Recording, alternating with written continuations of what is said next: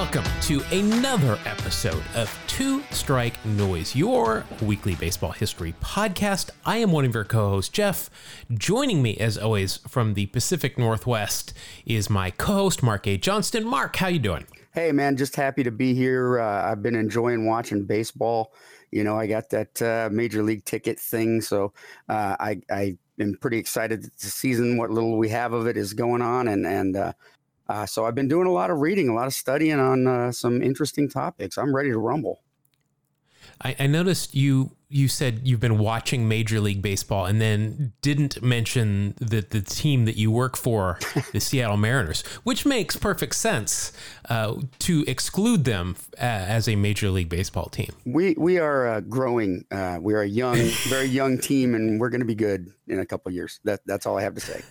I think you might have the Rookie of the Year in the American League. I'm just being honest. We may. Kyle Lewis is looking pretty darn good. Yeah, no, I enjoyed the games I've watched. He's pretty impressive. Good defensive. Yeah. I'm curious to see if he can keep this batting average up, but he's quick, he's athletic. He's fun to watch. My kind of player. He is definitely fun to watch, and I would love to see him keep this up and get Rookie of the Year. It would be great. All right, so let's, we both have topics today. It's very, very exciting. How about that? It's a 4-hour episode. We're going to talk West Coast Negro League Baseball, and we're also going to talk 10-cent beer night, which is always an exciting thing. Always leads to some interesting stories. So we've got that coming up on the episode today, but before we do that, we don't want to just jump haphazard into the main body of the episode. We need to warm up, so we're gonna first take a little BP. I've got a couple of things today. I found a really great quote from Joe Nuxhall. So remember, Joe Nuxhall he holds the distinction of being the youngest player to ever play in Major League Baseball. He debuted at the age of 15 in 1994. And in 1944 is when he debuted. Yeah. I think I said 84. There was an interview, though, that I found with him from 1994. So it was essentially the 50-year anniversary of him making his appearance. And he was reflecting on that major league debut.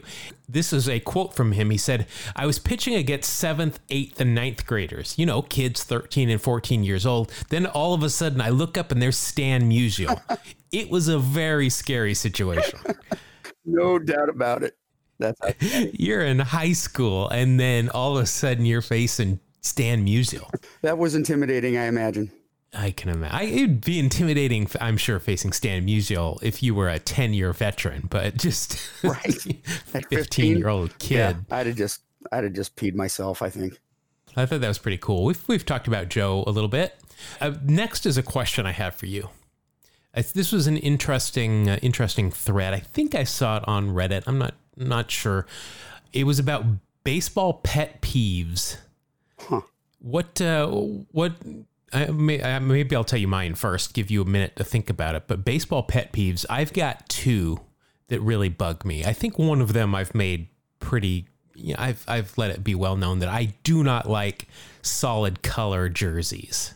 I like home whites and road grays. Yes. Now, that being said, of course, the A's Kelly Green, they can wear those every day. I'm fine with that. Those are sweet. I don't as much mind the White Sox kind of all black tops. I think those are okay.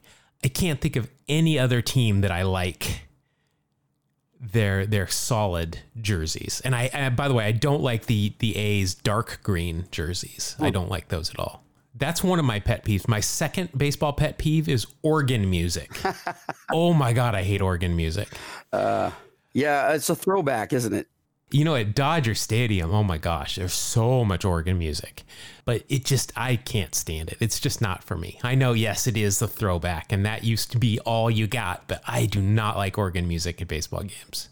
I can understand that. I mean, for me, when I used to work in the minor leagues, there was a real live organ when I first started going as a kid going to the games.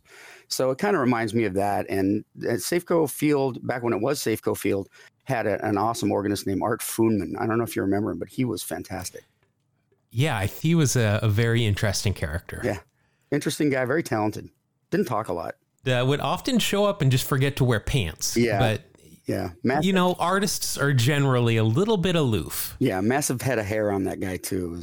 He would bury it all under a cap, and then we'd take his cap off, and it was an explosion of hair. But you know what? I did think of a pet peeve, man. I absolutely hate it in the era of, I'm not opposed to instant replay, okay? But I hate it when a guy like has a close play and he'll immediately get called out and he'll immediately turn around and start pointing like, just calm down, get there. You go, oh, I don't think that was right. Let's, maybe we should review the thing. But these players will jump up and start just pointing and go, oh, review it now. And it drives me nuts. I am 100% with you. It's not as bad anymore, but yeah, when it first started, it was ridiculous. It's just like what little NFL I watch. I think any player, and it's usually a wide receiver, they won't catch a ball and they'll get up and they'll immediately start making that flag motion. Yes. I think they should be flagged if you make that motion immediately. That's totally annoying. Or ejected. Ejected's even better. They can't come back in and then the game gets going faster. I remember Cano, when he was with the Mariners, was beyond taking 8 hours in the box every at bat. He would, because he's very casual in the field. He is. He would just casually immediately point to the dugout. And one of my other pet peeves is Scott Service after every play on the top step with his hand outstretched, telling the umpire to wait. Oh boy. Yes. Well, you know what? Cano, he was an interesting guy. It was fun to have him in Seattle while we had him. But yeah, he did have the whole pointing thing. He had that down to an exact science.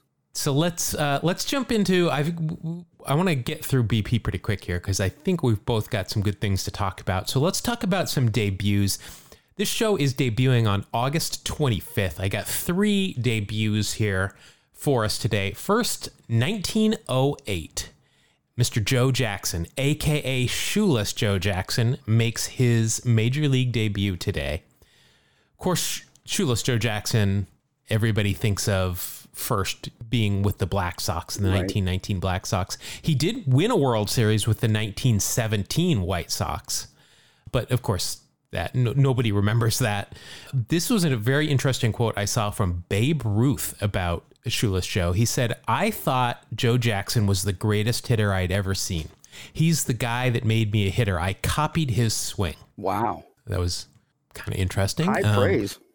He is a career 356, has a career 356 batting average with only about 10 seasons. His career OPS plus, though, is 170, which is incredible. Yeah. And is just OPS is 940. He did lead the league in hits 2 consecutive years in 1912 and 1913. Beyond that, he did come in second in that 1913 season in MVP voting. Had 202 career stolen bases. That's not bad as well. But, of course, he was banned. He probably would have played a couple more years. He was 32 years old. Oh, yeah. Yeah. In his final season. He probably still had a couple more years left in him. He was also very highly praised for his defense. And then went on to own a liquor store. Yeah. In Georgia, I believe. That's a dream of a lot of us. We all have that dream of opening a liquor store in Georgia. They're called package stores in the South. Oh, okay. Yeah, sorry about that, South. All right, so next we've got 1973. We've got Ken Griffey Sr. made his debut today. Griffey Sr. won 2 World Series with the Reds in 75 and 76. He was part of the Big Red Machine. Was a 3-time All-Star. Ken Griffey Sr., a noted bachelor that never had any kids of his own. Uh-huh. Yeah. Well, actually, I think, maybe you're right. Oh, wait, no, I'm getting him mixed up with somebody else. No, of course, he's the father of Ken Griffey Jr. September 14th, 1990, a magical day in baseball, especially for Mariners fans. Yes. That is the day that Ken Griffey Sr. hit his 151st career home run. Not to be outdone in that same game, Ken Griffey Jr. also hit his 36th career home run, becoming the first father and son to hit home runs in the same game in Major League Baseball. And obviously that's a record that well, it's not really a record. It's a first that has yet to be duplicated. Yeah, that's a tough one. That'll be a tough one to duplicate. Those two playing together was just super cool. You know, I wasn't working for the Mariners at the time, but I was going to as many games as possible, and it was just awesome to see those two play and the rapport they had, and it was a lot of fun. Do you remember who was on the mound for those home runs? It was against the Angels. I have no idea. My guess would be Mark Langston. Kurt McCaskill. Kurt McCaskill. Very good. Yeah. All right. Our final debut, making his Major League debut today in 1979, was Jeff Reardon. And we've talked about him when we've pulled him several times in Wax Pack's Heroes. The Terminator was his nickname. One of the first. He was a member. Yeah, he was one of the first and one of the best. I think, didn't he held the career mark at one point for career saves. It's been overshadowed many times since. He was a member of the 1987 World Series winners, the Minnesota Twins. He won in 1985 the Rolaids Relief Award. That wasn't the fireman, was it? No, I think that's different.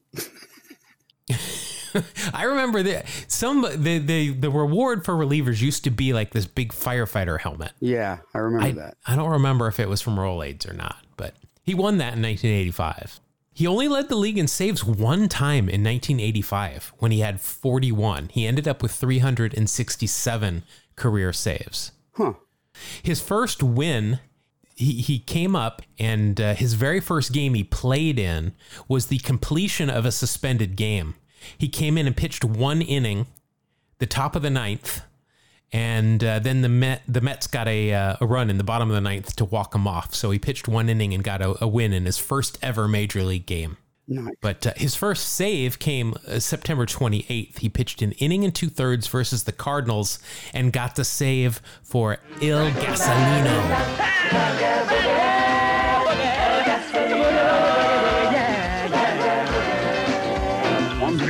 Yeah, absolutely. Dude, I used to see Juan Berenguer in the minor leagues when I was little.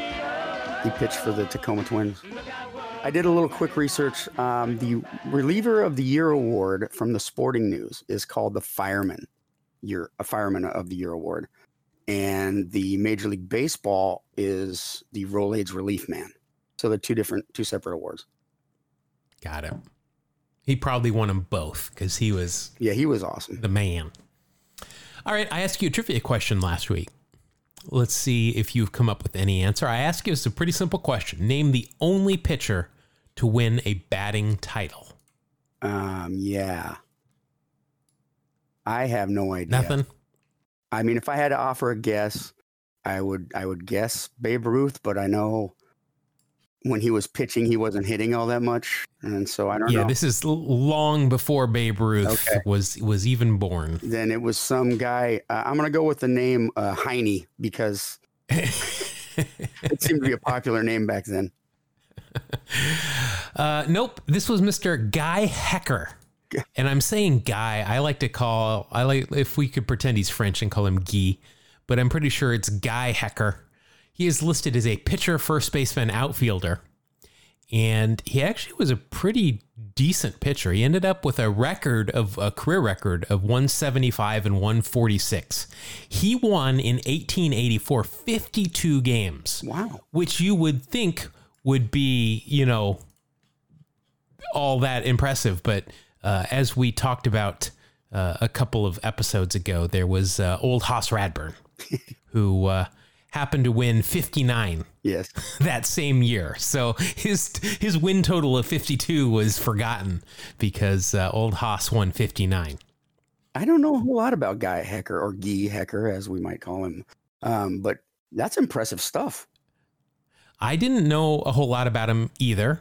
He pitched the bulk of his career for the Louisville Eclipse. Of the American Association. Yes. He won 52 games, as I said, the same year that old Haas won 59. Hecker had the greatest hitting day of any pitcher ever, still to this day in the major leagues. In the second game of a doubleheader in August 15th of 1886, Hecker won the game as the starting pitcher while hitting 3 home runs and also knocking 3 singles with 7 runs scored. His 15 total bases was a major league record at the time, and his 3-homer game as a pitcher has only been matched one other time by Jim Tobin in 1942. Wow. His 7 runs scored remained the major league single game record by any player. Remains. I'm sorry. I think I said remained. That's impressive. He hit 341 that year, by the way. I don't think I mentioned that he hit 341. He came to the plate 343 times. So it wasn't like Wow. I mean, I guess he pitched a lot, but still, that's pretty good for a pitcher. Absolutely. That year, in 1886, he went 26-23. So kind of an off year. All right. So I got another trivia question for you here. This one is another short one. There are only 2 players that I have been able to discern. I'm going to leave this open in case I'm wrong, which I've been known to be. But I'm making these things up. I'm trying to be original here.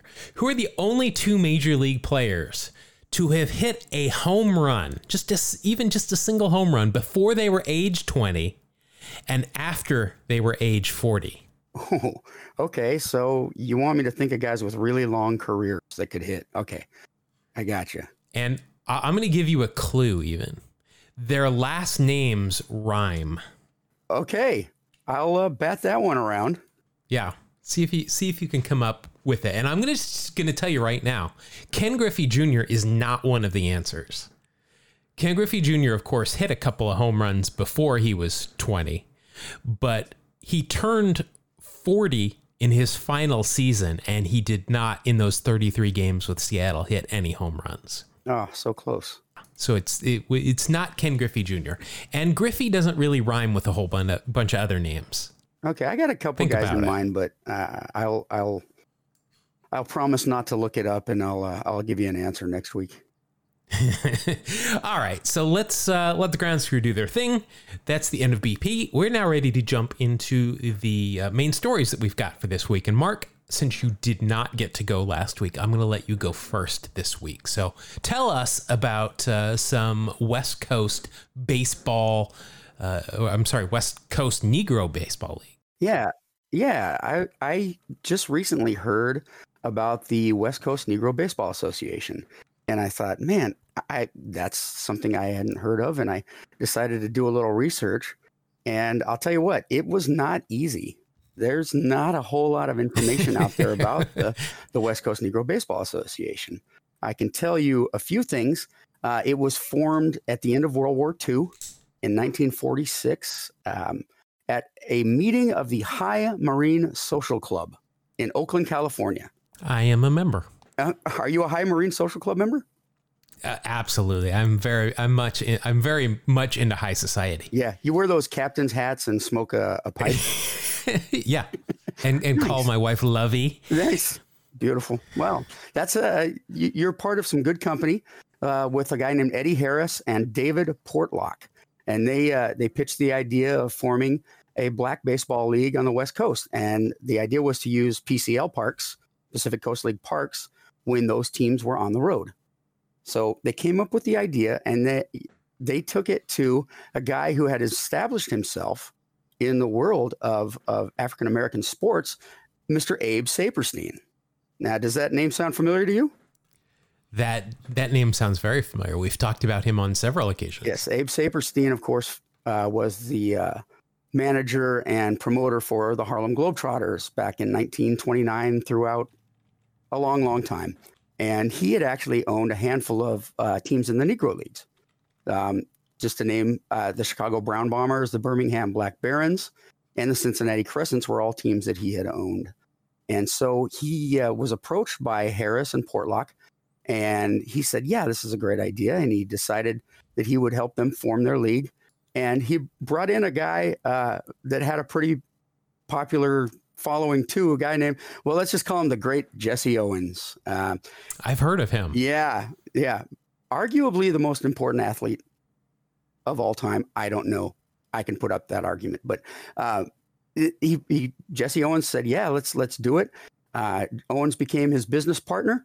Owens formed the Portland Rosebuds. which is an interesting name, but I get it. The whole Rose goes with Portland thing. The Rosebuds, by the way, played their home games at Vaughn Street Park, which is where the local Portland Beavers played. It is now an industrial property. There's nothing left of the stadium, but there is a plaque. So that's not that far away, but I might have to go on a plaque search. We've talked about that when we had our buddy Ben from the Diamonds and Roses podcast on. We talked about the history. It was a of Vaughn Street Park. WCNBL stadium as well. So I found that pretty interesting. The idea was, of course, to put teams in cities that had current PCL franchises in order to utilize the facilities without having to come up with a new place to play. Saperstein already owned an African-American barnstorming team called the Cincinnati Crescents. So he moved them to Seattle and named them the Seattle Steelheads. So the Steelheads were one of the first teams to be added to this particular league. I'm surprised they didn't name them Seattle Kraken, as it's very popular. But he went with the Steelheads, which was a perfect name for them. Basically, these guys got together and they planned a 110-game season. And the teams were the Los Angeles White Sox, whose home field was Wrigley Field, the Los Angeles Wrigley Field, not the Chicago Wrigley Field. The Oakland Larks were another team. They played in the stadium that the Oakland Oaks played in. And as we talked about, the Portland Rosebuds playing in Vaughn Street Park. Then there was the Fresno San Diego Tigers. And they were supposed to play at the Fresno Midget Auto Racing Park, but they never really got off the ground, and that franchise was moved to San Diego. They played it at Lane Field, home of the Padres. San Francisco had a team, the San Francisco Sea Lions. They played at Seal Stadium, and the Steelheads out of Seattle played at Six Stadium when the Seattle Rainiers were out of town. So it was a 6-team league. Every team was committed to pay a $500 franchise fee, which is a chunk of money back then. The official name of the league was the West Coast Baseball Association. There were some big names involved with that. Saperstein, obviously, Jesse Owens, famous Negro League player Hal Yellow Horse Morris, and Herb Simpson. They put these guys in, and I thought they would drive interest in the team. Unfortunately, the league was put together so rapidly that teams struggled to find the right dates and times to play in the PCL stadiums. They struggled to find and sign enough umpires. There were a lot of salary disputes, as there had not been enough investment money built up to pay the players what was expected. So the league unfortunately folded about 3 months from its creation and only had a month of actually playing baseball games. It didn't last a long time, but the idea was pretty cool, and I thought, man, there's got to be more information out there. So actually, I found one really good repository of information, and that was the Oakland Public Library. They have all kinds of WCNBA documents, photos, correspondence, and stuff like that. So I kind of based everything based on what they could offer online. All the teams, 3 of the teams folded, and 3 of the teams, Seattle, San Diego, and Oakland, actually continued to play in 46, barnstorming and playing local teams all across the Midwest. So they just evolved from a baseball league team to a barnstorming team. And the San Diego Tigers were actually pretty popular, and they came back to play barnstorming wise in 1947 as well. I found this is an interesting little note. One of the highlights the team used in advertising was the play of their one-armed fielder, Jesse Alexander. They would take this guy, and before the game and between innings, he would show off his fielding and how he could hit for power with just the one arm. So I thought that was really cool. It's a good way to advertise. Sounds like Pete Gray. Remember, we've talked about Pete Gray. Exactly, like had the one arm. Yep. Yeah. And apparently Jesse was quite good defensively and hit for power. So that was kind of cool to read about him. In early July of 47, the Tigers found themselves returning from a tour of Mexico, and the local papers reported they had won 80% of the games they played. Couldn't find any more information about that tour. There was a newspaper in Oregon that reported that big crowds were expected every time the Tigers came to town because they were so successful and so entertaining. So that was your most successful team out of the West Coast Negro Baseball Association. The records of actual games are very sparse, very few and far between. For example, we know we can actually read about the San Diego Club playing a doubleheader against the Oakland Larks in the season opener, May 12th, 1946. The Tigers won their first game 8-7 and lost the second 3-0. The crowd was estimated at 2,500 fans, and there may have been a third game. We don't really know, but there's some record of them losing by a score of 21-4, but that's not confirmed. Let's go, Oakland. Yes. Results for other games not been found. Coverage of the league was very sporadic, and it was centered mainly around the Oakland Larks. We know that the Portland Rosebuds started the 46th season with 3 games in El Paso, Texas. The league schedule had them playing the Seattle Steelheads, and we don't know what happened. If those games I don't remember El Paso being on that list of West Coast teams. No, they weren't. It was like, we're going to come here and we're going to play. We're going to start our league here in El Paso, and we don't know why. They had prior engagements in El Paso there. They have really good food there.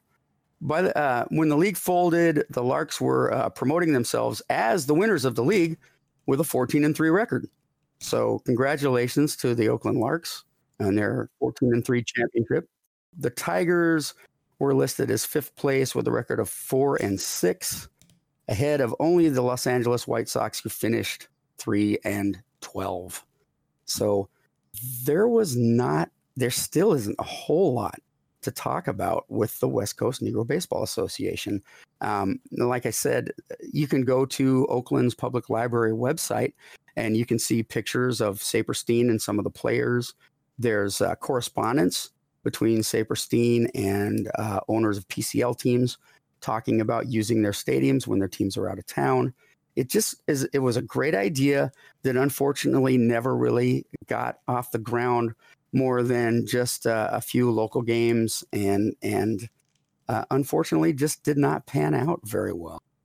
But I wanted to talk about it, even though I knew it was going to be a short segment.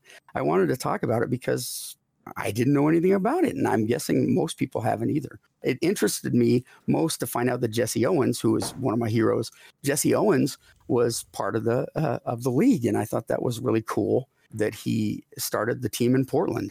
So it gives Jesse Owens a little bit of a local flair as well. So that's really all I have. Yeah, we'll throw those links to the Oakland Public Library where you can look on those things online, because I looked at them too. There's some interesting stuff there, and I told you before we started today that last year the A's had a Oakland Larks night. Yeah, and I've got an Oakland Larks hat, which is really cool.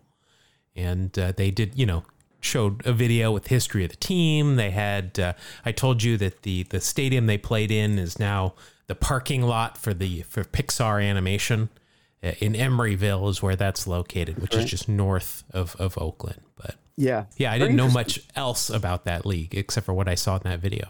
So if you want to find out more about this West Coast Negro League, we will, like I said, put some links in the show notes so you can go and read some more about that. Thank you, Mark. Let us completely head in a different direction and talk about beer. I love talking about beer. And, we've talked about beer in the Negro Leagues before, because the Negro Leagues, one of those many innovations that they had before anybody else was that they put beer in cups instead of, just, I guess, no, it wasn't just cups. It was they were the first ones to serve beer during a game. Yeah. And they did it in glasses, which didn't work out well when they got mad. People drink a lot and tend to throw things if they have them. Well, speaking of that is a perfect segue because I am going to talk about 10-cent beer night. Now, I have heard about 10-cent beer night. I didn't have the specifics, which tends to be how I come up with topics here. I'm like, I've heard about that, but I don't know enough about it, but this seemed to be right up our alley here. So let's talk about 10-cent beer night. Now, a lot of people know about or know at least a little bit about what went on during the actual 10 cent beer night in Cleveland. But there's a bit of a backstory leading up to that actual game. So before we get to that, let's go back to a week before where Cleveland was visiting the Rangers in Arlington, Texas. There was a problem, though. The Rangers' Lenny Randle, noted mariner and also a noted musician, yes, went in hard at second base during a double play to break it up. Like Chase Utley hard, not a clean play. Next time Randle comes up in the 8th inning, Milt Wilcox is on the bump for the Rangers, and the first pitch is behind Randle's head. Ooh. You only get one shot, right? You know, if you're trying to hit somebody, you get one shot. If you miss, you got to just that's on you. Wilcox thought it was over. He thought he got his message there. So Randle bunts the very next pitch, bunts it more or less down the first baseline. And as he is running, he is just staring at the pitcher who's coming over to field the ball. And Randle veers off out of the base paths and just gives a forearm shimmer. What is that? Shiver to the pitcher. Just knocks him flat on his butt. Nice. And then runs towards the first baseman who's trying to then tackle them. Both dugouts empty. There is some punches being thrown. It was a full out brawl. It wasn't a stand around and kind of grab each other. It was a full out brawl. So it's finally broken up. Teams are going back to their dugouts, and as Cleveland headed to their dugout, the Texas fans are throwing beer at them. They're throwing firecrackers. There's a very famous picture of Dave Duncan, who was the catcher for Cleveland at that point, goes on to be a very famous and successful pitching coach, but he is being held back as he's trying to climb on top of the dugout to get at these fans who are throwing beer at him. I have got I found a great home video of this whole thing. Like, I didn't find any actual TV broadcast footage, but there is home video of this, and it is really good quality. I'll put a link to it in the show notes. You should watch it. It's really great. Awesome. But after the game, a Cleveland reporter asked the Rangers manager, Billy Martin, "Are you going to take Armour with you when you go to Cleveland next week?" And Martin replied, "Nah, they won't have enough fans to worry about it." And he wasn't kidding either. Cleveland was not good. I mean, they were never good in the 70s or the 80s or, most of the time. And they, of course, they weren't drawing well. They played in the cavernous Cleveland Municipal Stadium, a.k.a. the Mistake by the Lake. So just they weren't worried about it. So now we're gonna fast forward to the next week. The Rangers head north, and a much larger crowd than was expected shows up for this game. Actually, twice as many fans, over 25,000. Oh, wow. So it doesn't look like much in the stadium, but apparently there wasn't sports radio per se at that time, but people on the radio were talking about this fight that had happened and were getting people riled up, and there were newspaper stories about it. And so people they wanted to go and show their disapproval to the Rangers. But what didn't help is it was also 10 cent beer night. Now, so get this. First of all, a ticket to the grandstands to this game cost 50 cents. So if you had $1 in your pocket, you could go to this game and get 5 beers. Wow. Yeah. This was also not the first time that this promotion had been held either. This was pretty much a staple around Major League Baseball at this point. Just a couple of seasons earlier, even, Cleveland actually held a nickel beer night, but didn't have any problems. I can't even imagine. I mean, right now, if I wanted to have 5 beers, I'd have to do a cash out on my mortgage. Loan. Yeah, you have to take out a loan. Now, also, this beer was only 3.2%. So that's like half of, it's half of what it probably normally is. But it's so dirt cheap that it doesn't matter. It's just like water, I'm sure. So they're going to sell a lot of beer. Another factor in this whole thing is at this point, the drinking age was 18 years old. So there are a lot of people showing up for this game that probably normally don't care about baseball and probably would not be at the stadium. But drinking age is 18 and it's 10 cent beer night. I sense a convergence of very bad things coming together. Yeah, this does not go well. Spoiler alert. So the team was being responsible, though. They said you can only buy 6 beers at a time. Now, by that, I mean that you could buy 6 beers by yourself, take them, get in the back of the line, drinking them as you get back up to the front, and then buy 6 more. So it's literally just however many you want. You can only take 6 at a time. So in the game, the Rangers jump out to a 5-1 lead, and things are starting to get rowdy. Tom Grieve of the Texas Rangers hits a home run to start things off for the Rangers. After that, a woman jumps over the fence right by the Cleveland dugout, goes to the on-deck circle and lets loose the Krakens. Untethers her sweater zeppelins, if you get what I'm saying. Then she runs out and tries to kiss the third base umpire. Oh, my. So she had already let him get to second base, if you know what I mean. So soon after that, Tom Grieve hits his second home run of the game. And as he is circling the bases, a bare naked man jumps over the fence wearing only 2 socks. But as he jumped over the fence, he lost one of those socks. So he starts sprinting, slides into second base. Not a smart thing to do when you're bare naked, buck naked, whatever. Gets up, being chased by security, wearing only 1 sock, heads straight out to center field, scales the outfield wall, and disappears. They never caught him. Oh, my. I don't know where a 1-socked naked man goes after scaling a wall at a baseball game, but he got away, apparently. Soon after that, a father-son duo, apparently wanting a bonding experience at the old ball game, jumped out of the stands in right field and dropped trow, mooning the entire outfield bleachers and Ranger outfielders. So as the game continues, more and more fans are running onto the field, just causing these delays. Way to be an example, Dad. I know you and I have both had our share of people on the field. Yeah. It seemed there was in Seattle, though, there was a time when that was happening 2 or 3 times a year. Yeah. Just like 5-6 years ago. It was. Oh, yeah. I've seen crazy. Plenty, including a completely buck naked guy jumped over the fence and ran through left field into center field. And it was interesting. They couldn't figure out how to cover him up to drag him off the field. So the cop had to I don't want to put the handcuffs on him. He put his hat over the guy's privates, and they wrapped a jacket around him. And I can only imagine that police officer never wore that hat again. Never wore that hat again. Yeah, I don't want that. That's yours. That's a souvenir right there. All right. So by the end of the night, 65,000 cups of beer were consumed. Oh my gosh.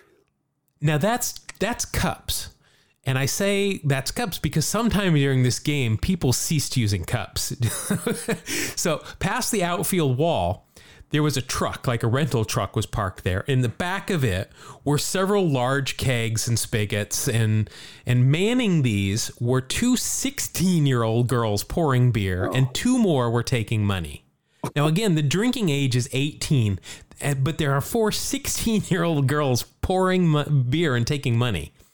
So as the night grew later and the crowd a bit rowdier, the fans eventually picked up the table that they were using to serve the beer and they tossed it over the truck. The girls had had enough. They just left. They're like, we out. Yeah, good for them. So now this beer was unattended. Okay. Now, would you believe me if I told you that even though these fans were liquored up, they still queued up politely and patiently waited their turn for the now free beer? No kidding. Of course not. It was a free for all. There's free beer. This is like kids at a candy shop, and the adults have left. So there are guys just, putting their mouth underneath the tap and holding it open and just trying to waterboard themselves with beer. Back to the game. So Cleveland rallies, they scratch together some runs, and in the bottom of the 9th inning, they tie it up 5-5. And that's when the story really starts to unravel. A 19-year-old kid named Terry Yurkic decides that he really, really wants the Rangers right fielder Jeff Burrows wants his hat. So he jumps onto the field, runs up behind Burrows, who's unaware at this point, and knocks his hat off his head. Now, fortunately, the Rangers were headed by a very level-headed skipper, known for his ability to diffuse situations, especially when alcohol is involved. Not one to ratchet things up at all. You know who I'm talking about, Billy Martin. Yeah, you're right. That's a really good description of Billy Martin's personality. So, by the way, we did a really fun episode on Billy as a manager back in episode 27. So if you haven't listened to that, head back over a year to episode 27.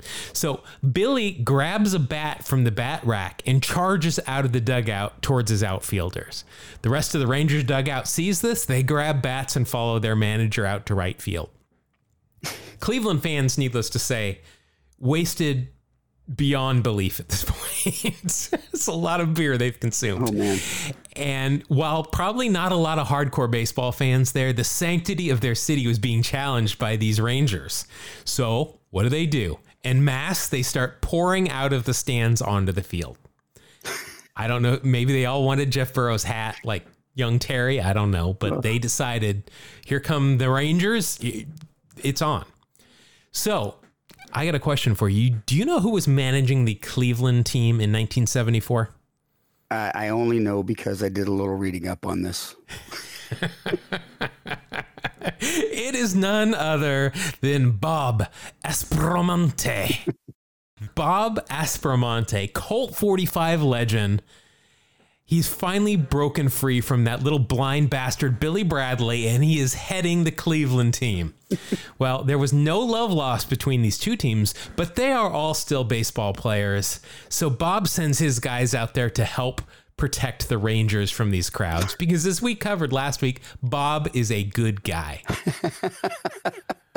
There are, and I kid you not, there are fans with knives, chains, bottles. They've ripped seats up from the stands and are swinging them at Rangers out here in the outfield. Very little security. As I mentioned, they did not expect this many people, let alone for it to get this rowdy. And it got ugly. So both teams are fighting their way through the drunken, disorderly crowd back to the dugout and eventually lock themselves in their clubhouses. Many nursing injuries sustained by thrown objects, swung objects. I mean, there were guys legitimately bleeding. The Rangers' Mike Hargrove, a.k.a. the human rain delay, and future Cleveland skipper as well. This was a quote from him. He said, quote, "I must have had 15 to 20 pounds of hot dogs thrown at me that night." A lot of processed meat. Wait, the hot dogs weren't 10 cents, were they? They probably weren't a whole lot more expensive. Who would waste a quarter on a hot dog when they could get 2.5 cups of beer? Yeah. They were probably just reaching into the hot dog vendors like tubs and taking them. All right. So while this riot is happening on the field, the organist, I love organ music, tried to soothe this raucous crowd by playing Take Me Out to the Ballpark. Of course, that doesn't work. We talked about this tactic when we talked about the White Sox, because they tried it during Disco Demolition Night, which, by the way, episode 14, go check it out. There you go. If you remember, Harry Carey got on the PA during Disco Demolition Night and tried to distract the rioting crowd by singing. It doesn't work. Don't try it. If you got a riot, don't play organ music. Nobody likes it. Don't try to sing along. It's not going to go over. It's not karaoke. It's not going to work. So a bloodied umpire crew chief, Nestor Silak, declares this game a forfeit. He says Texas is the winner. By rule, they're awarded a 9-0 win. The SWAT team had to be called in. They finally broke out the tear gas and got the situation under control. The Rangers were escorted to their bus by the Indians, again, just trying to get them safely to their bus and out of there.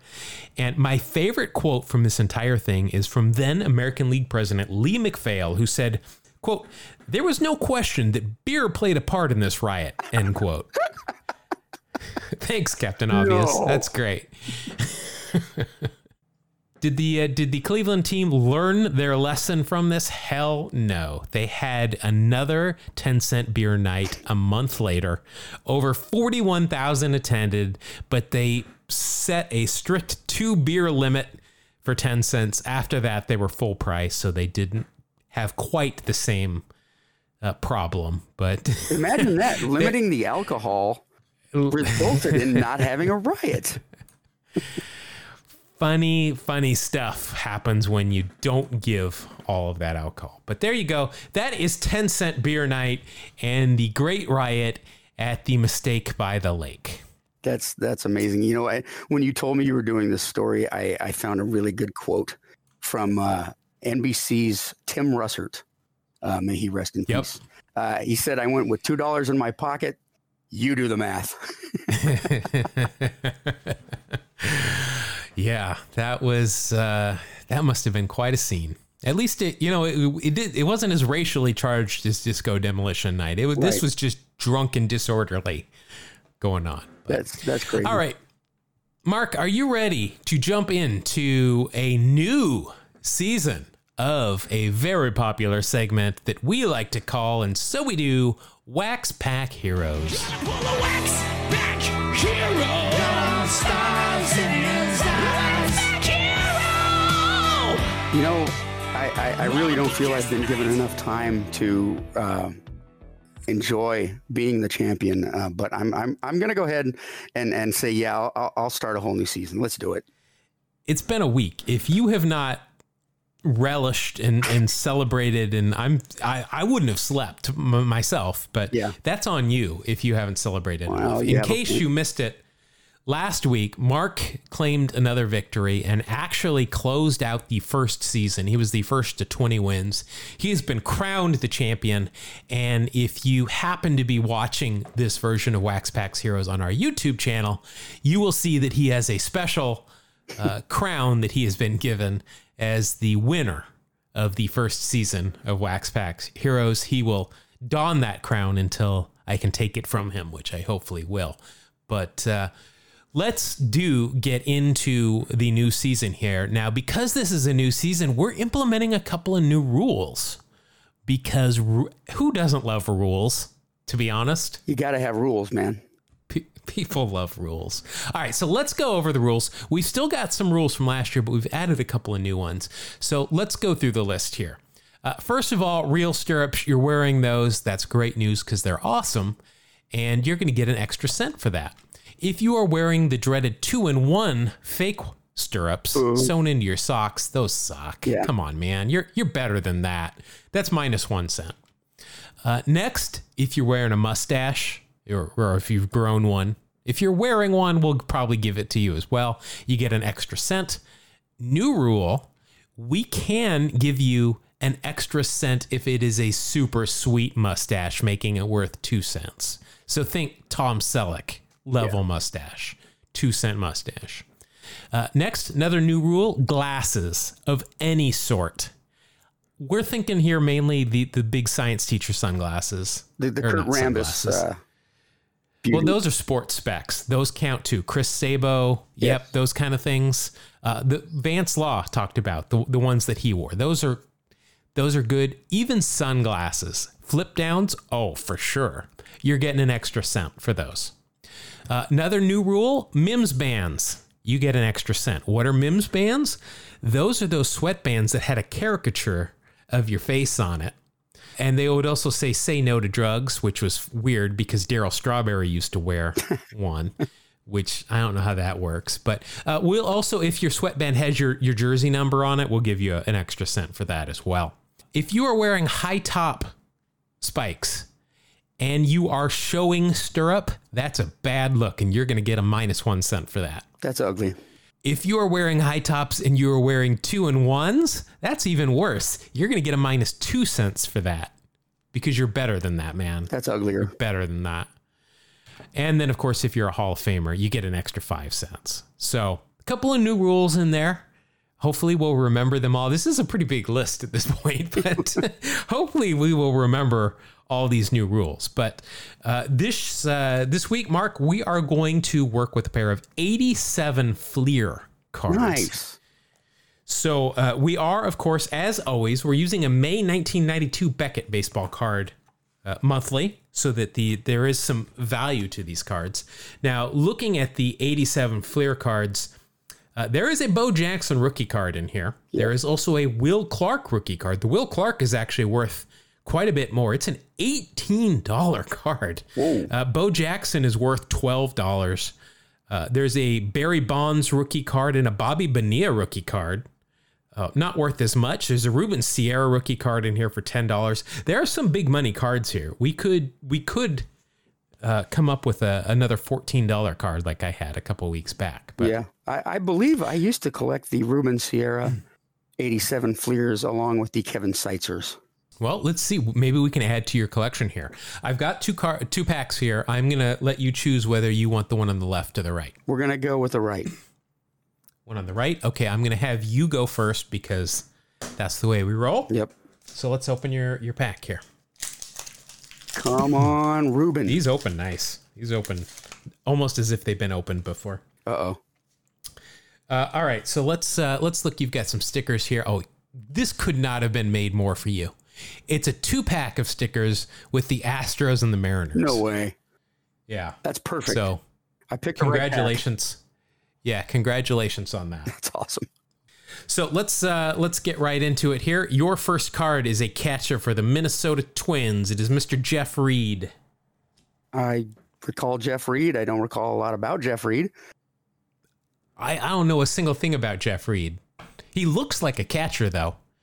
But he has got absolutely no value. Even with our new rules, he has no value.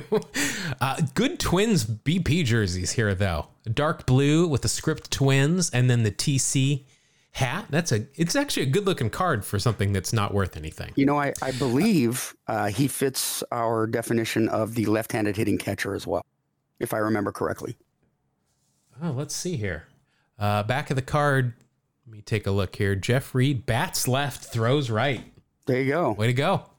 We've had a slew of those lately. Yeah. All right. Next, you have got pitcher for the Los Angeles Dodgers. It is Mr. Ken Howell. Again, I remember the name. Isn't he a coach now? Gosh. I don't think so. I remember his name, though. But he is going to start you off, though. He's going to get you 2 cents because he's got a mustache and he's got real stirrups, as I think everybody will in these packs. Go Ken. But that'll get you on the board. Next, oh boy, this guy, didn't know this guy was still pitching at this point. It is pitcher at this point for the San Diego Padres, Lamar Hoyt. Lamar, where does it Hoyt? Yes. I was not familiar with that nickname. Lamar Hoyt, he pitched forever. He did.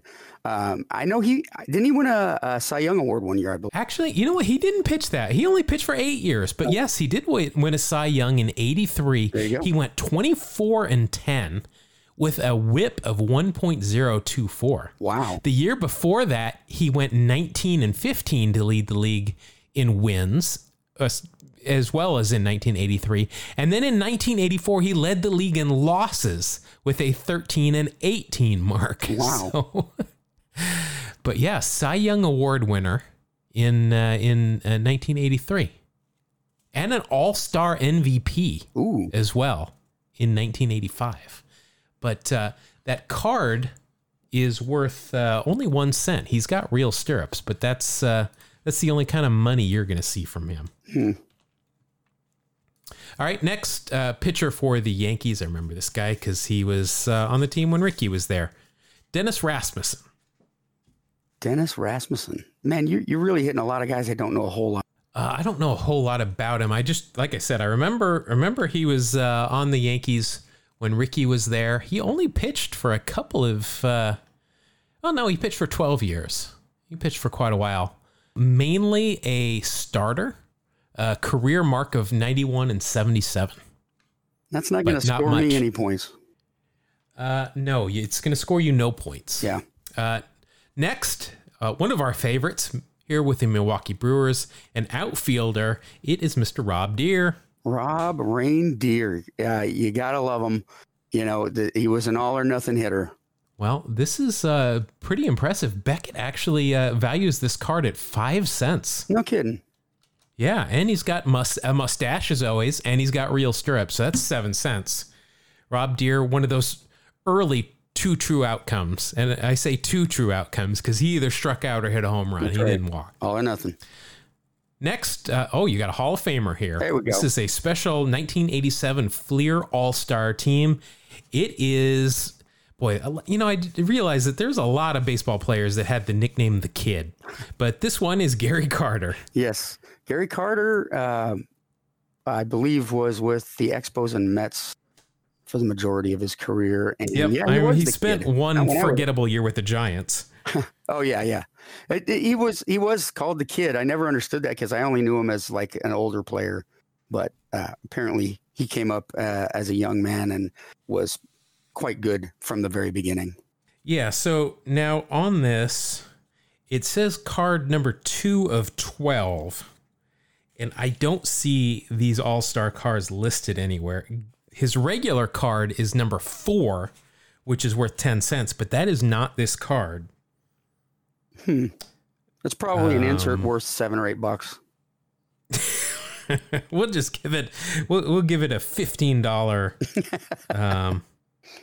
I'm just looking. Sometimes they'll have an AS. Yes. By it, but I do not see these listed anywhere. So I'm afraid all I can do is give you the 5 cents for the Hall of Fame. I'll take it. All right, so that'll bump you up to 15 cents. Got a lot of catchers in this pack. Here we go with the Boston Red Sox. It is Rich Gedman, another left-handed batting catcher. You beat me to it. Rich, though, worth absolutely nothing other than being a left-handed hitting catcher. I believe he is a hitting coach in the minor leagues with the Red Sox. Well, he's with the Red Sox here as well. Yeah. You're going to enjoy this card. It is outfielder here with the Texas Rangers. It's Tom Paciorek. Tom Paciorek, absolutely. A former Mariner. I remember Tom mainly. I don't remember him as a player. I remember him as Hawk Harrelson's sidekick on just some absolutely awful years of Chicago White Sox announcing. They were my least favorite broadcast team. Yeah. Well, do you know what his nickname was, by chance? Was it Wimpy? It is Wimpy. Very good. Yeah, he was had to do with Wimpy from Popeye, wasn't it? Yep, exactly. No value there, though. Nothing going on for Wimpy. Of course not. Next, we got outfielder for the Bucks. It is R.J. Reynolds. The tobacco company. Yep, exactly. It's just a tobacco leaf here on the picture. He does have the nice what is it, stovetop hat with the rings around it for the Pirates here. He's got a nice mustache. That's the only value, though, you're going to get. That'll bring you up to 16 cents. Yeah.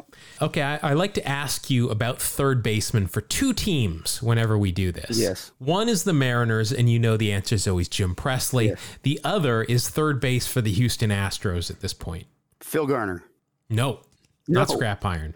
Wow. You may have me on this one. I'm drawing a blank. Once I tell you, you'll slap your head. It's Denny Walling. Caminiti was 88, I believe. He hadn't come onto the scene yet, so it's Denny Walling. Denny Walling. God, you know what? I should have known that. You're right. Denny will get you 1 cent with his mustache, but that's about it. I thought I had some tidbit on Denny Walling a while ago, but I don't remember what it was. We talked about it. He had a pretty good. Yeah, he played for 18 years. That's pretty impressive. Wow. That's a lot of years. It's a heck of a career. Yeah. Apparently he was on the A's. Oh, he was a first-round pick by the A's. I did not know that. But that'll get you 1 cent. That'll bring you up to 17 cents. Oh, and we go from one third baseman to my favorite third baseman of the past. Because Matt Chapman is probably up there, but here's my boy Carney Lansford. Chili con Carney Lansford. Gotta love Carney Lansford. Well, Bill James doesn't, but I certainly do. No value on the card from Beckett's. He does have a mustache. He always had a stash. Yes, you're going to get 1 cent. Now, you're going to get screwed out of a cent because he had his own Mims bands, but he never wore sweatbands. I corresponded with Mims bands on Twitter. because they sent me a list of who they had available that you can still buy these from. And there was Carney Lansford. And I said, how is Carney Lansford there? He never wore sweatbands in his career. And he said, nope, never did. But he was a big supporter of ours and we made them for him. But you don't, no extra cent for you there. Next pitcher for the Detroit Tigers, Jim Slayton. Jim Slayton, yes. Slayton? Yeah. Don't remember anything about him. I don't either. You're going to get a cent from that sweet stirrup money. That's it. You know what? I think, actually, now that I think about it, he may have coached a short while with the Mariners. Sounds familiar. I think everybody's coached for the Mariners for a that's year. true too. Okay, you got another catcher. I think this is like your 20th catcher of this pack. It is. I do remember this guy, though. Junior Ortiz. Here he is with the Bucks. I remember. Oh, sure. Junior Ortiz. His father, Senior Ortiz. You should have seen that guy. Or the third Ortiz as well. He was really good as well. Nothing but some mustache money for you. A lot of just like, I think last time we opened this pack, we got the same thing. A lot of profile pictures from the waist up. Yeah. Now this guy we've talked about, I love this guy. I love his last name. At this point, I don't want to say he was 104. I think he was only like 92 at this point. But here he is, pitcher for the Orioles, Don Ossie. Don Ossie, he was around for a long time, wasn't he? Yeah, and he looks like he's been around the block a bit here. He has got one of those mustaches that is...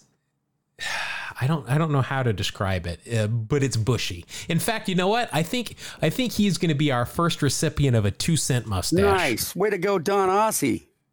Yeah, I'm going to give you 2. That's just bushy enough. It's kind of a Wilford Brimley-esque type old man mustache. So that'll bring you up to 22 cents. Ossie pitched for 13 years, by the way. Wow. 66 and 60 career mark.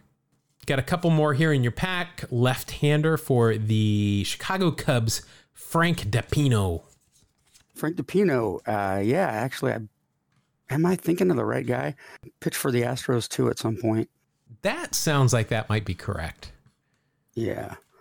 Yeah, he came up with the Astros, pitched with them for 5 years, and then went to the Cubs. Yeah, I kind of remember him, but not a whole lot. Unfortunately, no value there. Next, Pete Ladd, not Cheryl Ladd, Pete Ladd, pitcher for the Seattle Mariners. He has got, look at, you're going to be our first recipient for an extra point for science teacher glasses. Nice. This card, I'm going to guess, is not worth anything in Beckett. It is not, but he has real stirrups. He has a 2-cent mustache, and he has got science teacher glasses on. So that ends up getting you 4 cents for a card that is worth nothing in Beckett. Nice. Way to go, Pete Ladd. I remember him with the Mariners, and he had a big bushy head of hair too. Yeah, he's got a fro almost. Yeah. Coming out of that. Kind of reminds me of Weird Al. Hat. Yeah, that's a good comp with facial hair.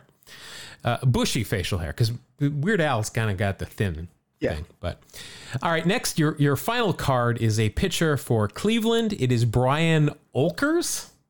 Oelkers. Yeah, you got me on that one. He is from Zaragoza, Spain.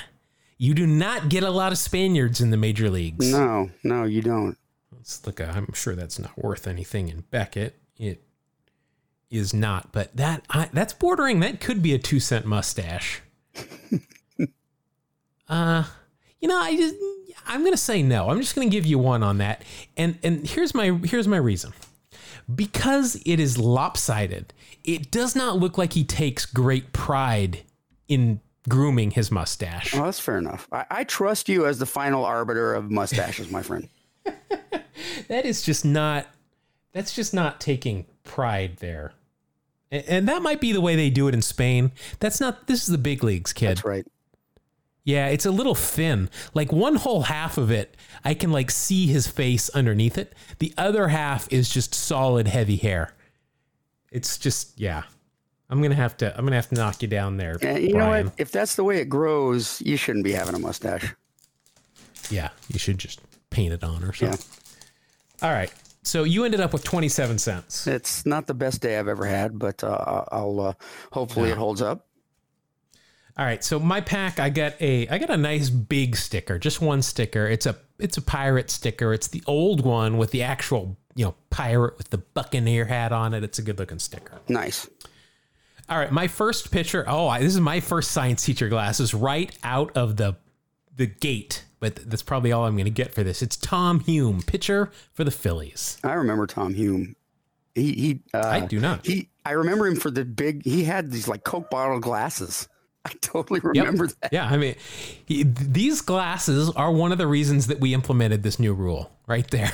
I got a Hall of Famer. This is nice. Third baseman. Lord wrote a song about him, signing autographs. It is George Brett. Nice. One of the great hitters of all time. Let's see. So George Brett here. Now, how is this card not worth anything? How is this card considered at this point? Am I looking wrong? Oh, I was looking wrong. Never mind. And I've also just won. So this card is worth 50 cents right out of the gate. He's a Hall of Famer and he's got real stirrups. So that equals a 56-cent card for me. Oh my God. I tell you which will bump me up to 57 cents. I'm lucky that Mr. Brett was always clean shaven or I'd really get crushed. Yeah. Or he's not wearing sunglasses and he doesn't have any special wristbands on. But that one card is just, I'm ahead. I'm trying to steal that crown. All right. This next guy is a jerk.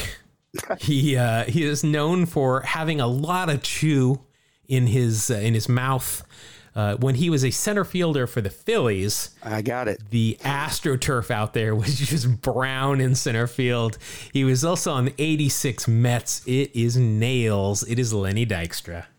Yes. You know what? When he was playing, I actually paid money to get his autograph. Wow. Yes. That's a true story. How much? I think it was like $12 or something. Wow. Well, Beckett certainly likes him. That card is worth 15 cents. I picked the wrong pack. This is a good pack. Yeah, this is a good pack. He's got real stirrups on, so that'll make it a 16-cent card, and that will bump me up to 73 cents already. 3 cards in. Oh, wow. This guy was one of my favorite relievers on the A's. Here he is with the White Sox. I have never seen this card before. It is Gene Nelson. Gino was a solid reliever. I loved Gino. He was the righty that would come out of the pen for the A's. He was pretty much the 8th inning bridge for a right-hander to Eckersley for those teams in the late 80s, early 90s for the A's. No value, but he does have a sweet, that is, I'm going to say it, that's a 2-cent mustache right there. It is nice and thick and bushy and fills up his entire upper lip, and it's lush. That's a 2-center. Beautiful. Brings me up to 75. Next, here's pitching coach. At one point was a pitching coach for the Mariners. A lot of times he was the pitching coach for Lou Piniella's team. It is Carl Willis. Man, I only remember Carl Willis as a coach. Well, you'll remember this because this is his rookie card. Oh, jeez. So it's worth 5 cents. That's all I'm going to get out of it. But again, since I'm running roughshod here, I'm just piling it on at this point. That'll bring me up to 80 cents. Next, this guy was pretty good. Oh, and we're going to get a new rule here in effect too. It is outfielder for the St. Louis Cardinals, Tito Landrum. Oh man, I remember the name, but I don't remember Tito Landrum. Let's look up old Tito Landrum here. Tito Landrum played for 9 years, a bulk of it with the Cardinals, 8 years with the Cardinals. Pretty decent, probably like a 4th outfielder here. He hit career average of 249. Mm-hmm. Could steal some bags, 111 stolen bases. But what I'm most excited about is he has got a sweatband with his number on it.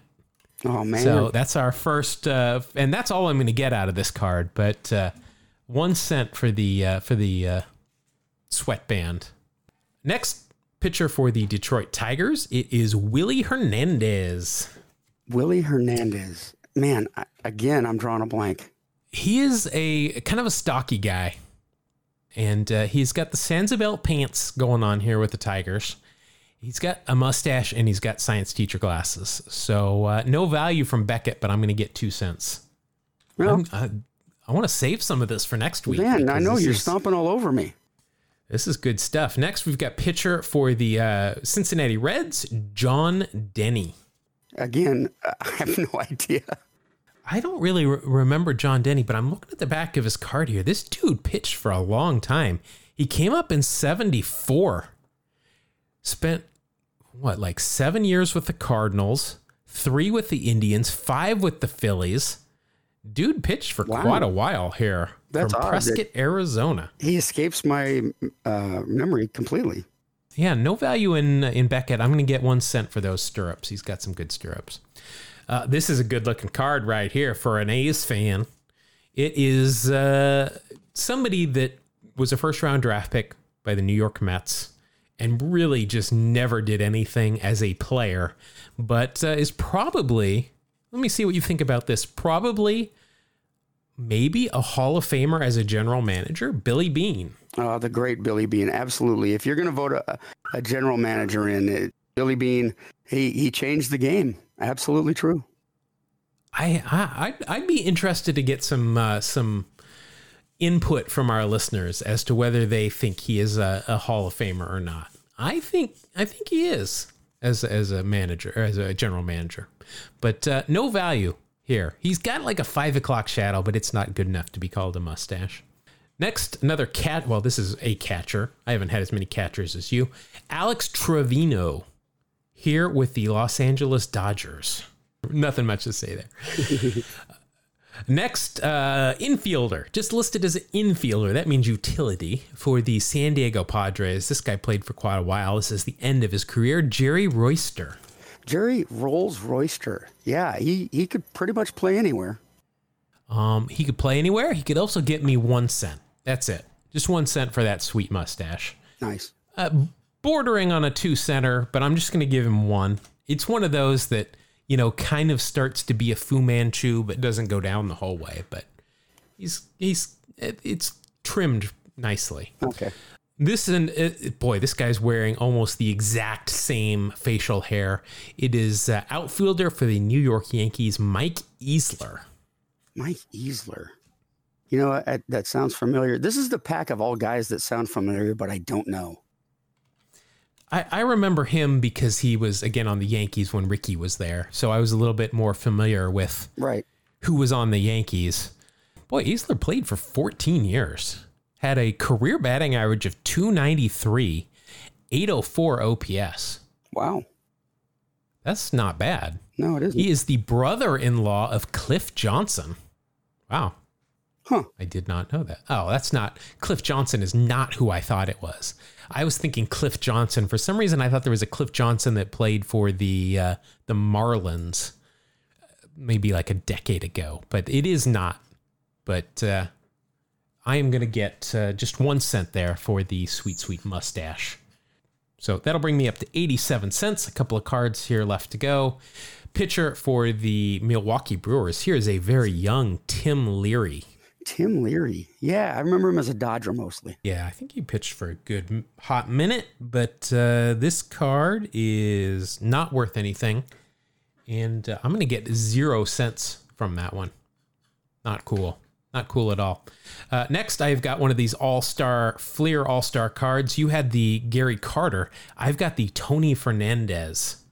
Tony Fernandez in 87. Slick. What did his career span? I don't know. What did it span? There are no stats on the back of this card, so okay. Let me look it up there. I know we've talked about Tony because he just passed away recently. Tony Fernandez was in the bigs for 17 years. Yeah. Spent 12 of them with the Blue Jays, 2 with the Padres, and then scattered around for a year in individual places. But led the league in triples in 1990 with 17. Wow, that's a lot of triples. That is 4-time Gold Glover, 5-time All-Star, and was on that 93 World Series team. Yeah, he's solid. But that is going to get me no cents. That's what my wife says all the time, but no mustache. He usually had a little wispy thing, but not in this picture. And we already determined those cards don't show up in here. Yeah. Next, we have got, he was a manager of the year as a manager. Here he is as a player, kind of later on in his career. Actually, I know he still had a couple of years left because he was on the A's in, I think it was 89. It is Don Baylor. Don Baylor. Yeah. Used to have the record of being hit by pitches, I believe. Yep. But I don't, Yeah, he got hit by a ton of pitches. He led the league in hit by pitches 9 times. Wow. Oh, I'm sorry, 8 times. And over his career, his 19-year career, he was hit 267 times. My goodness, that's a lot. That's a lot. He was the MVP in 1979, where he ended up hitting 296. He drove in 139 RBI with 36 home runs and a 901 OPS. He was manager of the year. Let's see what year. He was member of the 87 World Series team with the Twins. And was he the manager of the year with the Rockies? I'm not sure, man. Manager of the year in 1995 when he was the manager of the Rockies. Give me a go. Okay, there They you were go. 77 and 67 that year. So I guess that was probably their first winning year. But again, that is not worth a whole heck of a lot. It gets me 1 cent for the mustache. Brings me up to 88. I've got 2 cards left. Here, another guy. Here he is with the Rangers. I again remember him with the Yankees. It is Gary Ward. Gary Ward. I do remember him with the Yankees as well. He was kind of that 5th outfielder. Well, 4th outfielder. No value from Beckett. I get a cent for that sweet mustache. And my final card is, here he is pictured with the Pirates. He was a first baseman with them in many playoff games, also with the Atlanta Braves. This is pre-knee surgery, it looks like, because there's no big brace on his knee. It is Sid Bream. Sid Bream, solid hitter, left-handed bat, I believe. And if I remember right, he was a pretty tall guy. Yeah, he was a really good hitter.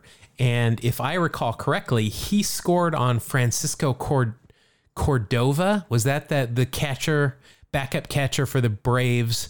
Knocked him in and he just barely slid in under the tag back in, what was that, like 91 or something? It seems to. I don't have any somewhere recollection around of it, but I believe you, man. It was a very, if you saw the play, you would go, oh yeah. He's just lumbering around third and slides in under the tag. Okay. But that was my last card. But that was an easy win for me. I hate to say it, but the final score, I came up with a 91 to your 27. That's terrible. I want to apologize for anybody out there that was rooting for me. Well, okay, so nobody. Yeah. We know that this is a solid Jeff crowd. So let's look at the standings.